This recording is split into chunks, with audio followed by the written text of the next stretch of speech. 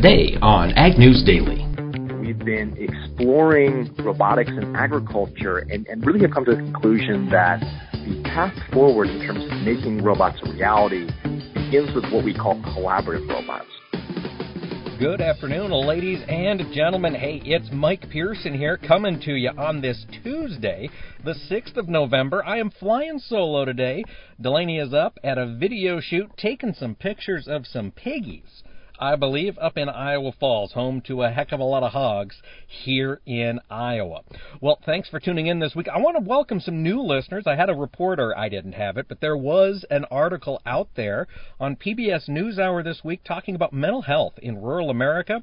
And the author, Courtney Venipol, did an interview with me, which I was really flattered by, talking about my experiences being on Twitter as somebody in rural America who's dealt with some mental health concerns, namely anxiety and depression and the usual stuff. But anyway, that came out this weekend. So if you're tuning in because of that, we want to welcome you. Ordinarily, there is another voice beside mine. There's Delaney Howell, who we will hear from a little bit later on during our hashtag Tech Tuesday interview. So, today I just want to bring y'all some news before we get into that. And as I mentioned, Delaney is up filming hogs, and of course, a lot of us here in the heartland know hogs are fantastic consumers of both soybean meal and corn. However, we are running into some concerns we don't typically see in Iowa and Nebraska with this year's corn harvest, and that is vomitoxin.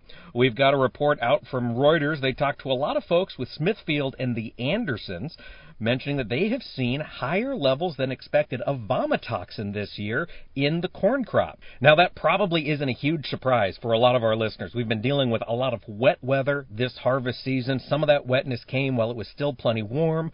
We had seeds germinating in the field. Of course, wet and warmish conditions are perfect for fungal growth, which is what vomitoxin is. And what we've seen, or exactly what Reuters reported, was that both the Andersons and Smithfield are seeing increased levels of vomitoxin. Now, they're seeing it in a lot of places you'd expect, of course, down in the southeast, particularly after the hurricanes. Both Florence and Michael contributed a lot to some vomitoxin concerns down there, but also out of Iowa and Nebraska, as well as in Michigan and Ohio.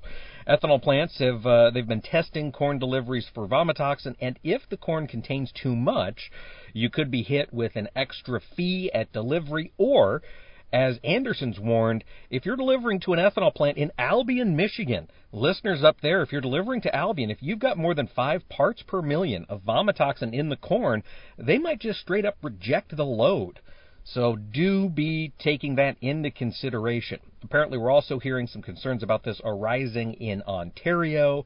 And of the 45 samples that Alltech has tested, 80% have contained vomitoxin, which is just about average. But they're saying because of the delayed harvest, even though we're seeing average reports so far, that could rise as more harvest gets completed, particularly as these wet bushels come out of the fields after the most recent rainfalls. Now, while we're talking rain, while we're talking harvest, we've of course got to talk about the harvest progress that was reported yesterday afternoon. And USDA saw that farmers, American growers, saw another double-digit gain in harvest progress. Last week, as of Sunday on the 4th, 83% of soybeans were harvested, so we got another 11% out of the field. We're still running a little behind, which is expected given, as I mentioned, the wetness. We're 6 percentage points behind the 5-year average.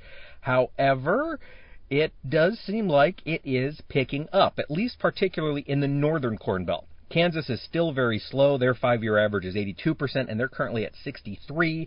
Arkansas has 72% harvested, and they're usually a lot farther along by this point. Corn harvest finished last week at 76% complete. That's up 13 points from the previous week. Pretty much right on pace. Ordinarily, according to the 5-year average, we'd be at 77% harvested. This year, we're standing at 76. So American corn growers, when they kick those combines on, man, they can really rock and roll. Now, we've got some other news. Want to be sure to take us over here to the financial markets, a market we haven't talked about very much. It was kind of a flash in the pan, and that's Bitcoin. Bitcoin has experienced one of its worst annual price performances in its 10-year lifespan. So that's not great news. Of course, we did a lot of reporting on Bitcoin and the blockchain when it all kind of took off last summer of 2017. And it's just kind of been ho-hum since then. The good news is it does appear to be finding a price. Volatility has really begun to drop off. In fact, it's at its lowest level in nearly 2 years. And the price swings are falling even smaller. So basically, traders, I suppose, buyers and sellers of Bitcoin, are kind of starting to coalesce around what a fair, and I'm using air quotes here, price for Bitcoin might be in this environment. Now, as the stock market continues to fluctuate, as we see interest rates move, as we see the price of gold switch around, all these things are going to be influencing that price. But it does seem as though a lot of those hardcore speculators that really ran the price up have taken a step back. They're breathing a little bit more deeply, and they're kind of looking into this in a little bit more detail. Got some news here, came out a little bit earlier this week, and that is U.S. economic activity. The economy added 250,000 jobs in October. That is bigly above estimates, as some in the White House might report. The labor market has maintained its momentum, of course. That might have an impact on today's election. Ladies and gentlemen, I don't know if you knew this, but there's a vote today. I don't know if you've gotten text messages or tweets or perhaps other programs you're listening to have mentioned it. I'm going to steer clear of the election today. I got nothing to add to it that you can't pick up on any of the major cable news stations. But if you can, get out and vote. The assumption is that if we've got a strong economy, more people support the incumbent party's president, the incumbent president's party. That's what I'm trying to say. And could redound to the Republicans' benefit. But, what do I know? We'll have to wait and see. Wages were also up after we added 250,000 jobs. Now, ordinarily, this time of year, we do start to see employment tick up as a lot of folks add seasonal positions to prepare for the holidays, both to put a little extra money in their pocket and because stores just need a little bit extra help. I wonder, though, as we look ahead, 2020, 2025, we've heard a lot of conversations over the past 2 or 3 or maybe 5 years about the, quote, death of retail as more people are buying stuff online. I wonder if we're still going to have that uptick in employment. I don't know. Yeah, stay tuned. Well, let's see. As we take a look over across the sea, across the Pacific Ocean, in fact, turning our topic to China yet again, as we typically do on this podcast, given the trade war that continues to be ongoing. We've got some insight on Chinese steel production. Now, we all think back to the very, very beginning, way back at our dusty minds to the start of 2017. Chinese steel was the purported initiator of the trade war. We wanted to curb Chinese steel imports, so we put tariffs on, plus a bunch of our allies. Well, Chinese steel output is expected to climb over 900 million tons in 2018. That would make it the highest production year on record. And this comes from Chen Durong. He is the chairman of Baowu Steel, and he's speaking today, as we talked about yesterday, at the China International Import Expo in Shanghai. Now, China produces a ton of steel, but of course they also consume a ton of steel. And so the vast, vast, vast majority of this Chinese steel is going to be consumed in country. However, some of it might make its way into the export channels. Probably not a lot of it will be making its way all the way to the United States. Now, we do have a very, very interesting Tech Tuesday episode, but I want to just take a look, see if there are any other news stories that were really leaping out at me that I wanted to be sure I covered. Let me jump around here for just a sec. And I do have just one other story. This is coming from the United States. I shared earlier, for a lot of you listeners who are long-time listeners, you remember me talking, probably about a month, 6 weeks ago, about the potential that 2019 could see crude prices rally. We've curbed Iranian exports, therefore a lot more crude is going to be demanded from the other producers. That could drive prices higher. Well, then just a few weeks later, we heard from a lot of oil analysts who were saying, prices have gotten high enough that a lot of American frackers are getting back into the business. They're either drilling new wells or increasing production on their existing wells. And rather than seeing prices spike in 2019, the high might be in, and we could see prices turn back down as America really kicks it in the behind and starts cranking oil out of the ground. Well, the EIA has announced that U.S. crude output is expected to pass 12 million gallons per day in 2019. Right now, we've got just a little north of 10 million gallons per day. They expect us to begin pumping an additional 1.16 million barrels, it's a 55-gallon drum, barrels of oil per day from this year. Now, that's a rise of, it's about, 100 million barrels more per day than EIA had estimated before. They think this is because of that shale revolution that continues to progress in the Permian Basin down in Texas, the Bakken in North Dakota, Pennsylvania, and all these other places. And maybe if you locked in fuel prices on my earlier advice, I probably owe you an apology, because we have seen crude oil take a turn to the downside.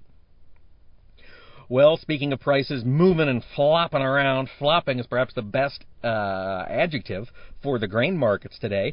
Let's jump into that, see where the grain markets finished. Remember, listeners, our markets are brought to us by our great friends at the Zaner Group. You can get in touch with any of their talented market analysts. Of course, we have Mr. Ted Seifert on the program quite a bit. We've talked to Brian Grossman. We like to bring their expertise to you over the podcast, but you can get it in the palm of your hand on your phone by calling 312-277-0050, or you can visit them on the web at Zaner, ZANER.com, and tell them you heard it on Ag News Daily. Well, the corn market flopped about a bit today, finished slightly lower on the day. Starting with the December contract, we were down 3/4 cents at 3.73 1/4. The March down 1/2 at 3.85 1/4. In soybeans, the November contract was off a penny at 8.72 even. The January down 1 1/2, finished at 8.84 1/4.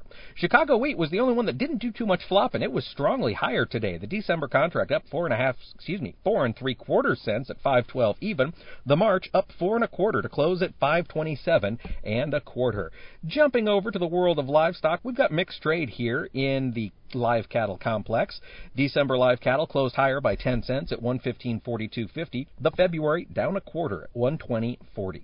In feeder cattle, a little bit of a rebound after yesterday's sell-off. The November contract up 47.5 cents at 149.9750. The January up 17.5 to finish at 146.60. And weakness in lean hogs. The December contract limit down, dropped $3 today to close at 54.10. The February down 272.5 to finish today at 61.40. And we'll take a quick look at the dairy market. Looking at Class 3 milk, November contract dropped 19 cents on the day at 14.51. The December was down 23 cents to close at 14.82. Without further ado, let's kick it over to Delaney Howell for this week's Hashtag Tech Tuesday. Well, for today's Tech Tuesday interview, I'm catching up with Charlie Anderson, who is the CEO of Augian Robotics. Charlie, tell me a little bit about this company. I mean, it sounds like it's a fairly new startup company, and you guys had some recent big announcements, which we'll get to here later on. But tell me a little bit more about your company.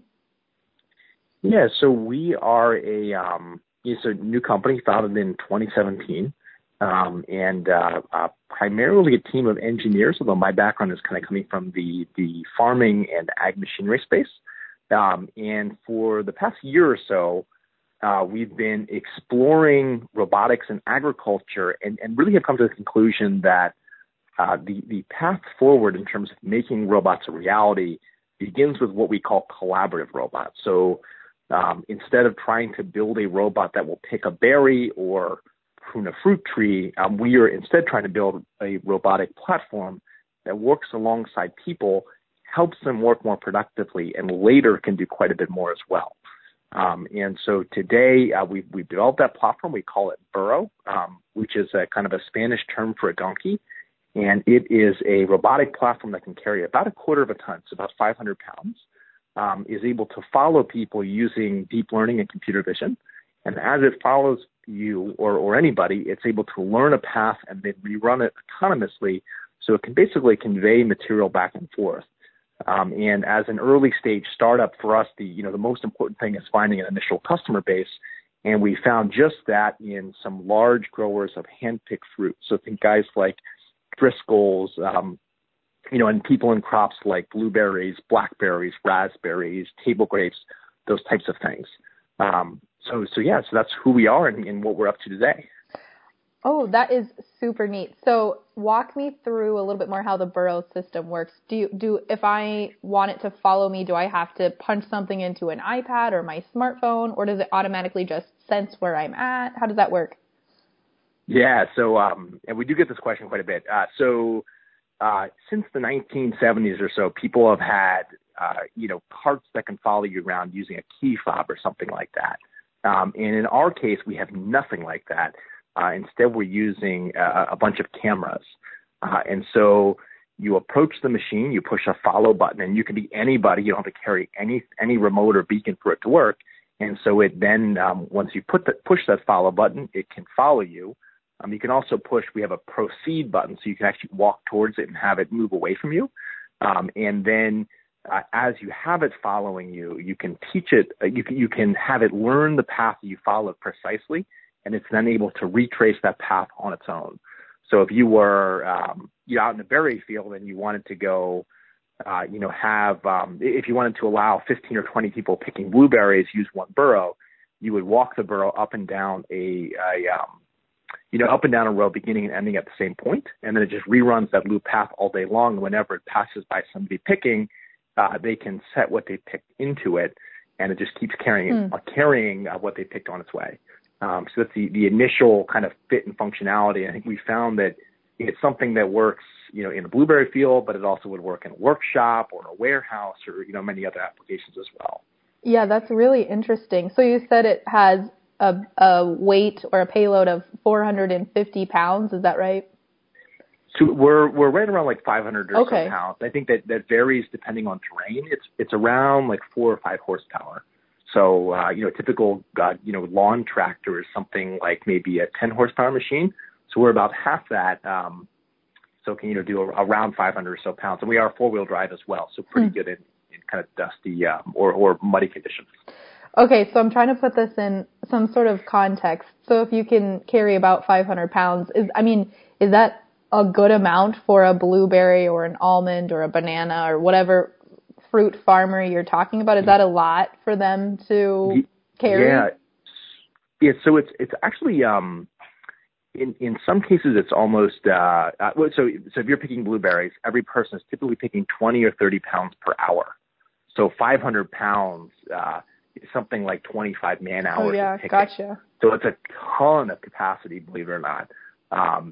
And we can do, so that we have a couple of different bed types for them. We can do up to a 48 by 48 inch bed at the moment, meaning that you can carry, almost something the size of like a pallet you would otherwise move around with a forklift, although we've been skewing towards smaller, sizes than that. But we found, if you have people running around carrying 500 pounds, you have a problem today, and that's about what we can do. So we're, orders of magnitude above the amount of weight that a person can comfortably carry, even using something like a wheelbarrow or a cart.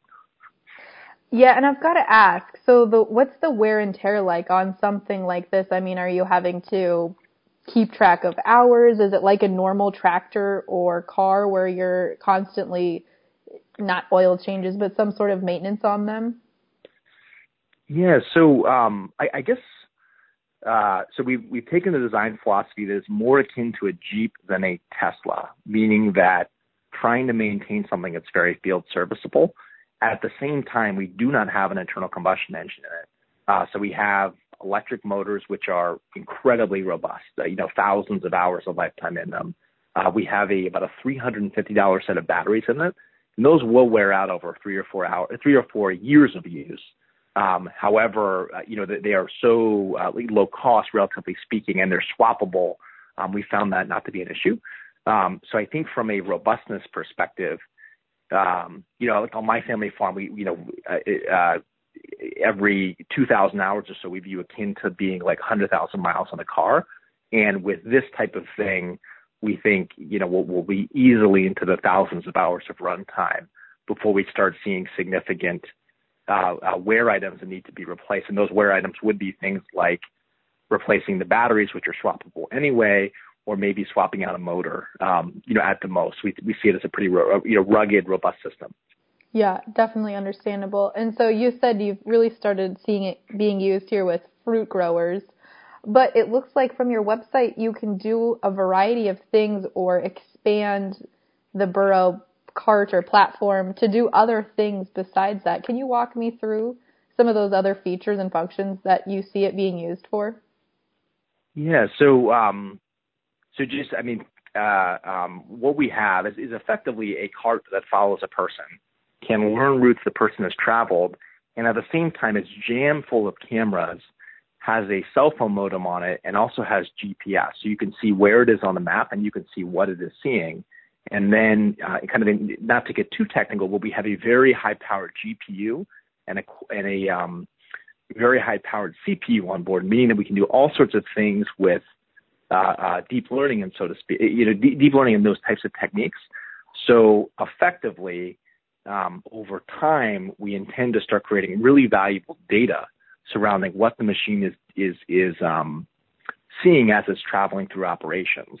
And then ultimately, if you know how to move around autonomously on a farm and you know what is going on everywhere, then the logical conclusion to that is to start bolting on autonomy implements to ultimately do things like picking, pruning, weeding, spot spraying, those types of tasks, which is where we want to evolve the machine towards.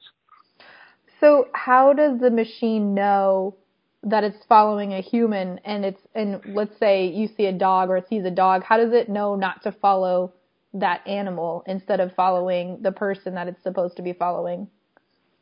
Yeah, so we're using an approach called deep learning, I'm the non-technical guy on our team, so I always tell my technical team, explain it to me like I'm a golden retriever. So deep learning effectively means that you've taken thousands and thousands and thousands of images of a particular type of object and then trained a mathematical model to infer when it sees that particular type of object. And so we have a deep learning model for people, which is remarkably robust. We have yet to see a single failure where it deviates from a person to a dog or anything like that. And so as long as you are a person standing in front of it and it has a certain confidence interval or a certain confidence threshold, it will lock onto you and follow you. And it knows that you're a person because it's able to robustly identify a person and able to robustly identify that you as a person are not a dog, and vice versa. So I guess we could hypothetically train it to follow dogs or giraffes or bicycles or anything else, but right now it's set up to only follow people. Wow, that's really neat. I'm sure I probably wouldn't understand all of the technical side of it anyways either. When you look at, I guess, run time, maybe that's not the best term for it, but let's say I'm in the field, I've had an 8-hour day. Does this Burrow have to go back and recharge, or is it good for an extended period of time? Yeah, so we have two sealed lead acid batteries on board. They weigh about 50 pounds apiece. You can swap them out in the field. So if you were to run it out in the field, you could replace them in the field pretty easily. And then secondly, the machine is set up so you can just plug it into a wall outlet, so just like a standard 120-volt socket like you'd have at home, and then it will charge the batteries on board in 4 or 5 hours or so. So the growers we've been working with thus far, they typically will have someplace on the ranch or on the farm where they can take it at the end of the day and plug it in overnight. And then if, God forbid, it does run out of batteries over the course of the day, you can recharge it quickly or swap those batteries out. And then lastly, we are talking about something like 20 or 30 miles of range, depending on what you're doing with it. So if you're walking that distance, you're running a marathon or something. And if you have it running that distance autonomously, which is possible, it's rare that you have it run 20 miles in a specific day. So we've been pretty good on range thus far. Wow, that's really interesting. So let's say I'm a farmer. I would like to implement this or buy this for my operation. Am I paying you a subscription-based fee? Do I just pay you a one-time flat fee and then I own it? Yeah, so at the moment, we are primarily working with really large growers. So, we're an early-stage tech company. So working with large growers and selling it either outright or as a service. But in either case, we are on site with the product, getting it set up and making sure it works seamlessly. And as we start getting into this coming year, so into 2019, we are going to start talking about selling them directly to, farmers and people with other, operations where they need a logistics or collaborative robot like our machine. And at that point, we will either be talking about selling it as a service per day, maybe as a leasing model, and then if you want to buy it outright, you of course can. The only thing is if you buy it outright, we do have a $500 per year subscription fee, and that it basically allows the machine to be online constantly and allows us to provide software updates to it. So that's the one, recurring fee that we have in the world where you buy the machine outright. Okay, that definitely makes sense. And Charlie, I guess before we kind of wrap everything up here, we've got to talk about it. You recently won an automation startup, which can you just walk me through what that was like to do a fast pitch competition and what that's going to mean for your business? Yeah, so believe it or not, we actually pitched there last year and lost. So this was our second time at it. It was a startup pitch run by Western Growers and Seed to Growth, which is, a top-tier ag tech VC based in Chicago. And we, in short, it was definitely a whirlwind. We had 5 minutes to present what we're doing and then 5 minutes to answer questions in front of a group of, growers who are members of Western Growers. And I think we ranked very high within the crowd. So a strong portion said that a strong portion of the crowd said they would either want to buy or to try our device, which I know helped out quite a bit in the judging panel. And out of it, we get about $250,000 from them. And we're in the midst of raising some more funding beyond that as well. And with that, we are, hoping to really start ramping up production and sales and marketing efforts to really get a lot of these machines out there into the market. So we're really excited about the next chapter. That's really exciting. We're excited for you. Charlie, final question for you. If folks are listening and want to learn more, where should they head for more information? Yeah, so they can definitely go to our website. It is www.A as in Apple, G as in girl, R as in robot, B as in boy, T as in Tom.com. So www.agrbt.com. And you can check us out there. Or if they want to look at hashtag GoodBurrow, they'll see tons of pictures of our robot running around in different applications as well. Well, that's awesome. All right. Yeah. So, Charlie, thank you so much. Yeah, no, thank you so much. Really appreciate it. And look forward to hearing this. And thank you so much. All right. Fantastic. Thank you, Delaney. Listeners, remember, we do a Tech Tuesday every week. If you want to get caught up on what's happening in the world of agricultural technology, feel free to skim back through all of our past episodes. And we've got a little bit of a change. If you're used to going to agnewsdaily.com to get your daily dose of this podcast, you can still go to that website. That's still going to be good, but you're going to notice a change. It's going to divert you to our new page at the Global Ag Network. We are very excited to be kicking that off. Be sure to stay tuned. We will have a lot of announcements here, particularly this week and the start of next week about that. But from now on, you can go to globalagnetwork.com/Ag News Daily, and that will take you to our podcast, and you can always search for hashtag Tech Tuesday for those older episodes. And with that, listeners, Delaney will be back tomorrow. We'll be reporting from the NAFB Conference, National Association of Farm Broadcasters Conference in Kansas City. So until then, I'm going to let you go.